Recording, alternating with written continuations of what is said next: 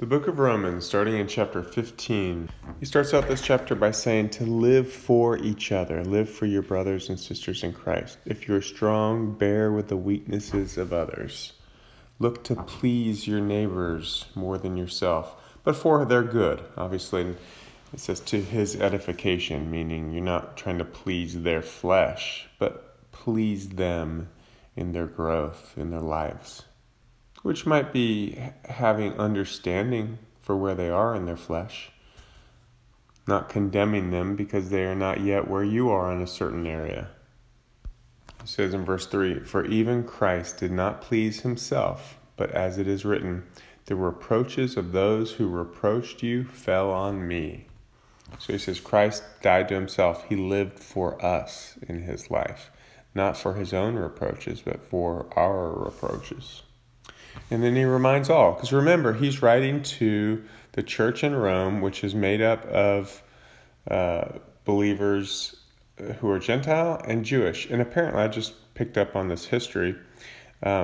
Claudius had been the emperor, and he recognized that, this is what I just watched a video about, he was hearing that many Jews were starting to follow this Christ, Jesus.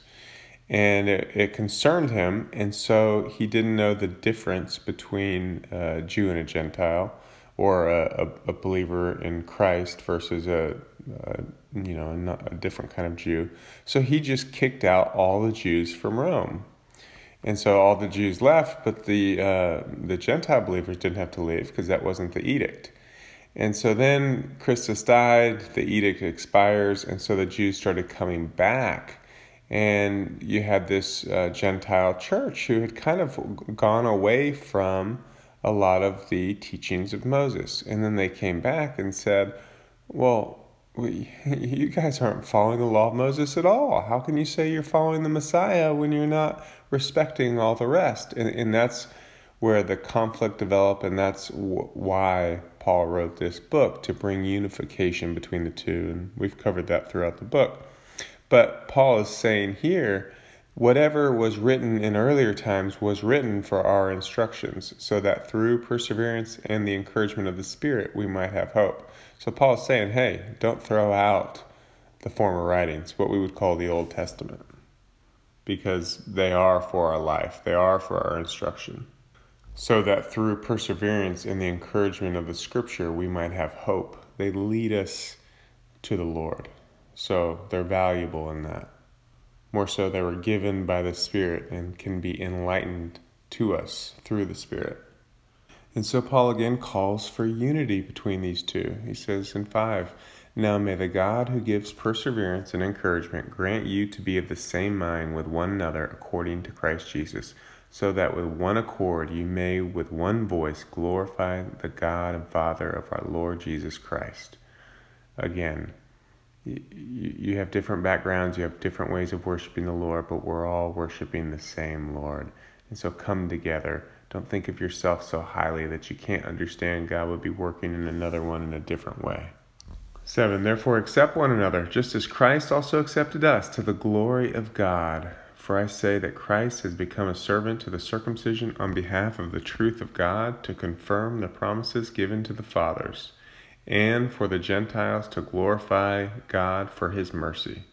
So he said, Christ accepted all of us. We all fell short, whether Jew or Gentile, but he has accepted each one of us and brought the truth of his word to light that he has given for, at least 1,200 years prior to that, through the Scriptures.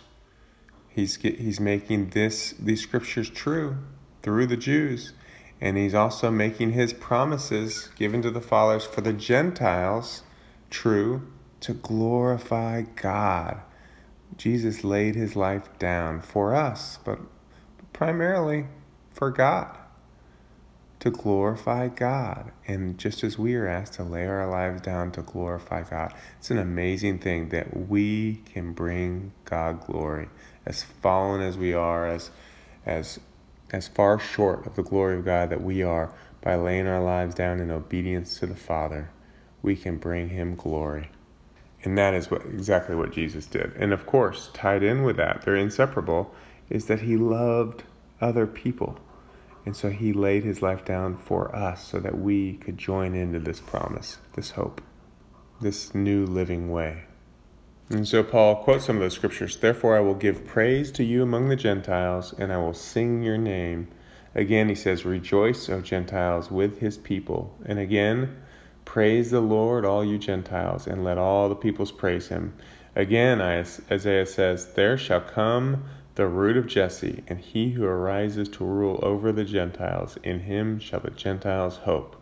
So he's reminding the Jews of 4 more scriptures here where God has promised in the past through the law and the prophets that the Gentiles would come to follow the Lord. And 13, now may the God of hope fill you with all joy and peace in believing, so that you will abound in hope by the power of the Holy Spirit.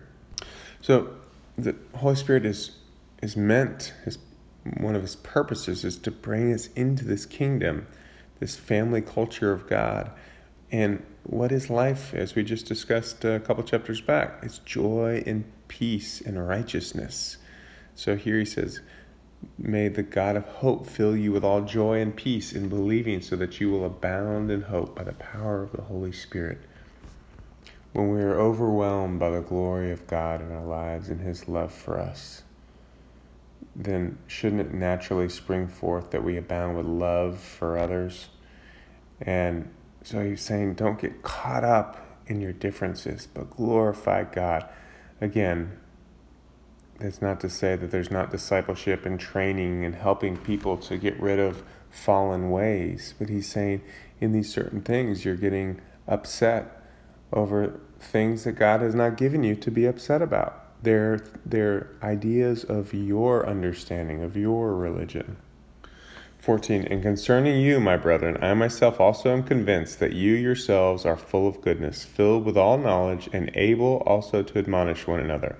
So he says you have enough knowledge to admonish one another when you step into sin, to know the difference between differences in the way you worship the Lord, which are perfectly fine, and missing the mark of God and going off in your own direction. And you have the ability to admonish someone when they do that. 15, but I have written very boldly to you on some points as to remind you again, because of the grace that was given me from God to be a minister of Christ Jesus to the Gentiles, ministering as a priest the gospel of God, so that my offering of the Gentiles may become acceptable, sanctified by the Holy Spirit. He says, just as the Levites, the house of Aaron, were priests for the word of God, God has made me a priest to the Gentiles. And so he has given me the grace to accomplish this, so that they may be a sweet offering. The Gentiles would be a sweet offering to the Lord, acceptable and sanctified by the Holy Spirit. And so I've written quite boldly to you Jews, so that you understand this is the word of God. Whatever religious training you have that comes against this is wrong. So you see, Paul is, in this chapter, he's saying things that might seem to go against what he's said throughout a lot of the book if we don't have understanding of what he's saying. Because he's saying, don't judge others on one hand, and then he's saying, hey, admonish others in the Spirit. And he's saying, if your word is against mine, you're wrong in the Spirit. So he's not saying that there is not a right way. He is saying that there is a right way. And he's saying those that are mature in the Lord and can understand the right way need to help and admonish others to stay on this path. But he says, you who are still clinging to your fallen understanding, your religious ways that God is not in. You think God is in them because that's how you've always worshiped the Lord. But actually, God has made known a new and living way, a better way. And your understanding is fallen.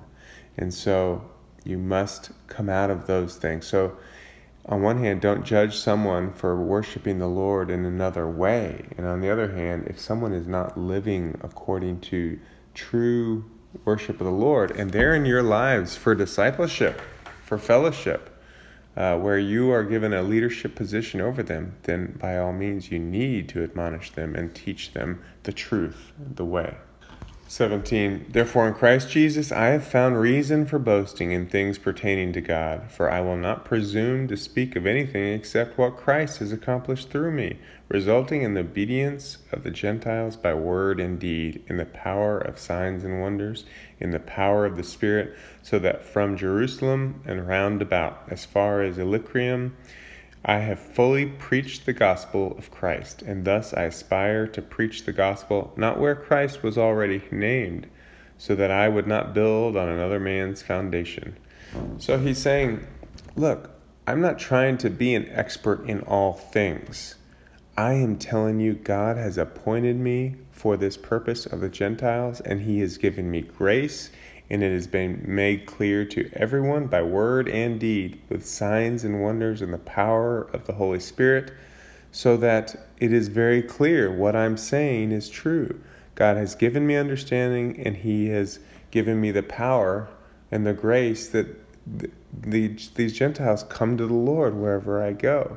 And so it's far and wide. His name is preached. And my preference is not to build on somebody else's foundation so I don't have to deal with their dead religion. But I build up where no man has brought the gospel of truth before. And I establish that. For this I have been sent as an apostle, and this is my work. For it is written, they who had no news of him shall see, and they who have not heard shall understand. So Paul says, I'm fulfilling this. He says, because of these things, I've never been able to come to you, but I've been longing to come to you for years. And so I'm planning on going to Spain, and when on my way to Spain, I'm definitely going to stop by and see you. And I hope to, enjoy your company and be able to teach and fellowship with you. But right now I'm going to Jerusalem, serving the saints there. I mean, it's certainly not important to me. It'd be cool if we found some real reason to believe, but I don't believe he went to Spain because I think we would have heard. I don't think there's any tangible evidence that he did. Some people believe he did get to Spain. I'm not sure why they thought that other than he wanted to go to Spain. But I don't think he ever made it. We know he did go to Jerusalem, and we know, assuming this is the same trip to Jerusalem, he was then put in chains and went to Rome. Now, some people think after that, he spent a long time in jail, a couple years in Caesarea, and then I don't know how long in Rome. And then some people think he was let go, and then later in jail again, and that's when he was killed. And so maybe in between there, he went to Spain. It just seems like maybe we'd have evidence of that if he did. So I don't tend to think that. However, whether or not he was in jail in Rome twice, maybe there's good evidence for that. I don't know. He says he's going to Jerusalem because Macedonia and Achaia have been pleased to make a contribution for the poor among the saints in Jerusalem. Yes, they were pleased to do so, and they are indebted to them.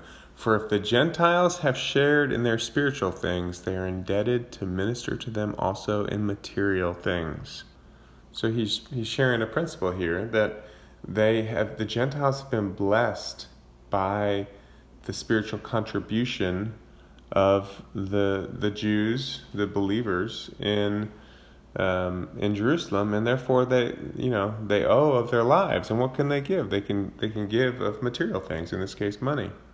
So this is like a tithing principle, which again many people would say, oh, that's Old Testament, you don't need to do that. Well, Paul is showing here very clearly this. Again, he doesn't use the word tithe, so I guess you can parse words, but he's showing the principle is absolutely still in effect. Paul says, therefore, when I have finished this and have put my seal on this fruit of theirs, I will go on by way of you to Spain. I know that when I come to you, I will come in the fullness of the blessing of Christ. So he says he's coming. He's planning on going to Spain. He will come to Rome on the way, and he will bring the blessing of the Lord.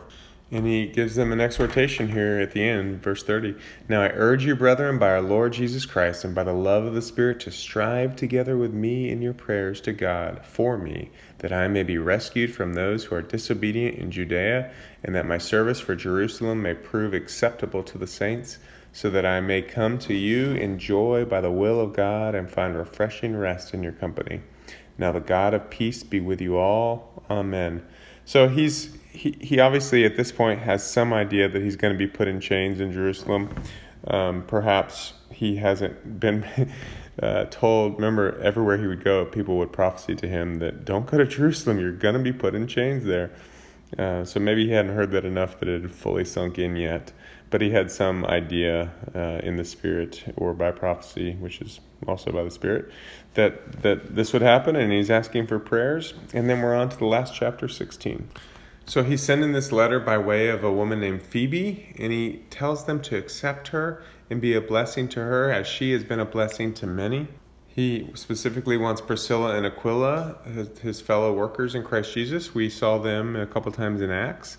And he says, greet them because they risk their lives, their own necks, to whom not only do I give thanks, but also all the churches of the Gentiles. Also greet the church that is in their house. And he starts to offer a lot of greetings. I'm not going to mention all these people. I will point out 7. Greet Andronicus and Junius, my kinsmen and my fellow prisoners who are outstanding among the apostles. This clearly indicates to me that these were apostles that we don't know much about. That helps us to break free of this idea that there's just certain men that are apostles and they are high, and that rather than understanding it's an office used by the Lord for a certain purpose. So it helps us to break free of the religious idea of religion always looks to separate us from God and the work of God. So whether that be God the Father, whether that be Jesus, whether that be, so-called saints, as the old church used to say. I mean, are they saints? Of course. Are these guys apostles? Of course. But religion would look to separate those things from us and to remove the idea that we are called into this life the same as them. And God will purpose in each one of us whatever gift He has in mind. And that there's nothing that has been done before which God can't do again and through many. The reality is it's always a narrow road. There's always few that choose, but there's billions of people, so it can be many. And so here's 2 guys who, we don't know who they are. Maybe church history knows a little bit more about them, and I don't. But it just clues us in that break off our religious mindsets and understand God works how He works, and He is at work today. 16 is greet one another with a holy kiss. All the churches of Christ greet you. We briefly would visit a fellowship years ago, and he talked about he wanted to revive this holy kiss thing, which in my mind was just a religious affectation. It's just not in our culture. America's culture, the primary culture within America, is derived mostly from Northern Europeans, and certainly my family is. Predominantly, it's not all that I am, but that's a good chunk. And our culture in general. My wife's dad is half Italian, and so he and his brothers will kiss each other on the mouth, and that's just their culture. And my brother-in-law, who also married into this family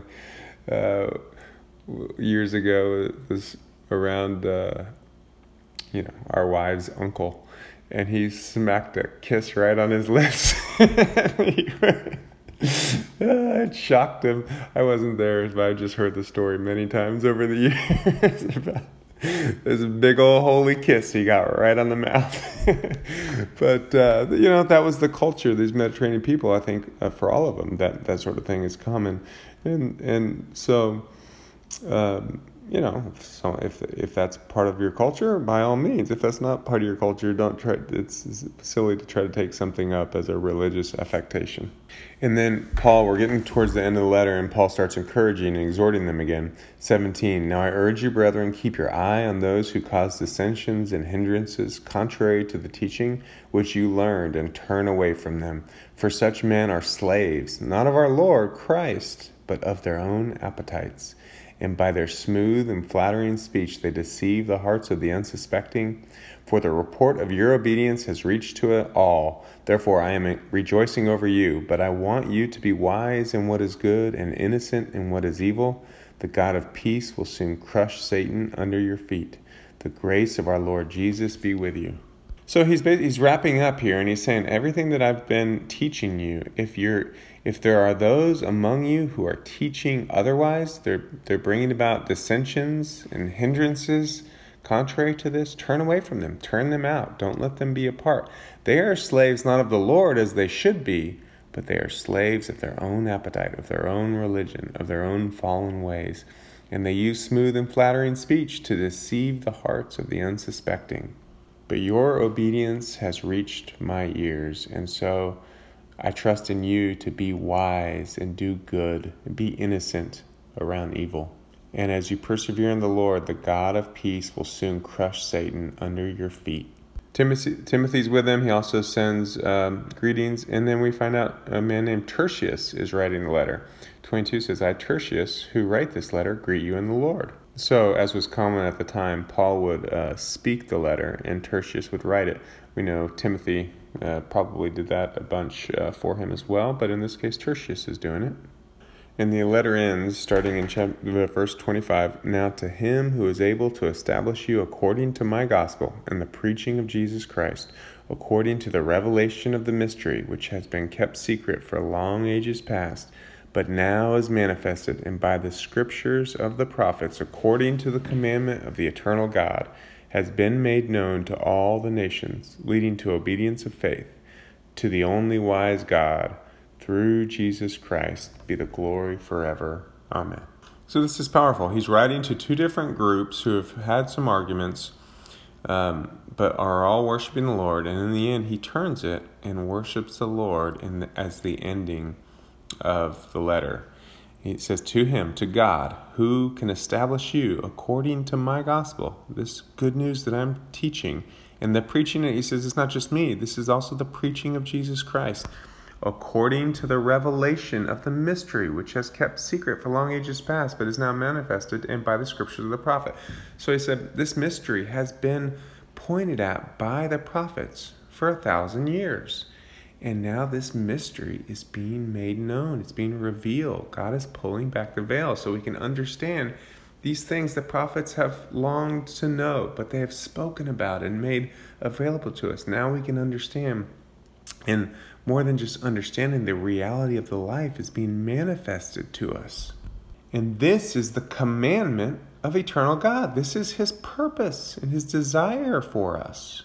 And this truth is being made known to all nations, not just one nation, leading to obedience of faith, a life of faith that leads to obedience, that we give our lives completely to him and we trust in him to be for our good and to bring about a better reality for us than we could have chosen on our own. And there is only one God. We pray to him. He is wise and he is good. And our way in is Jesus Christ. Be the glory of God forever to God through Christ. Amen.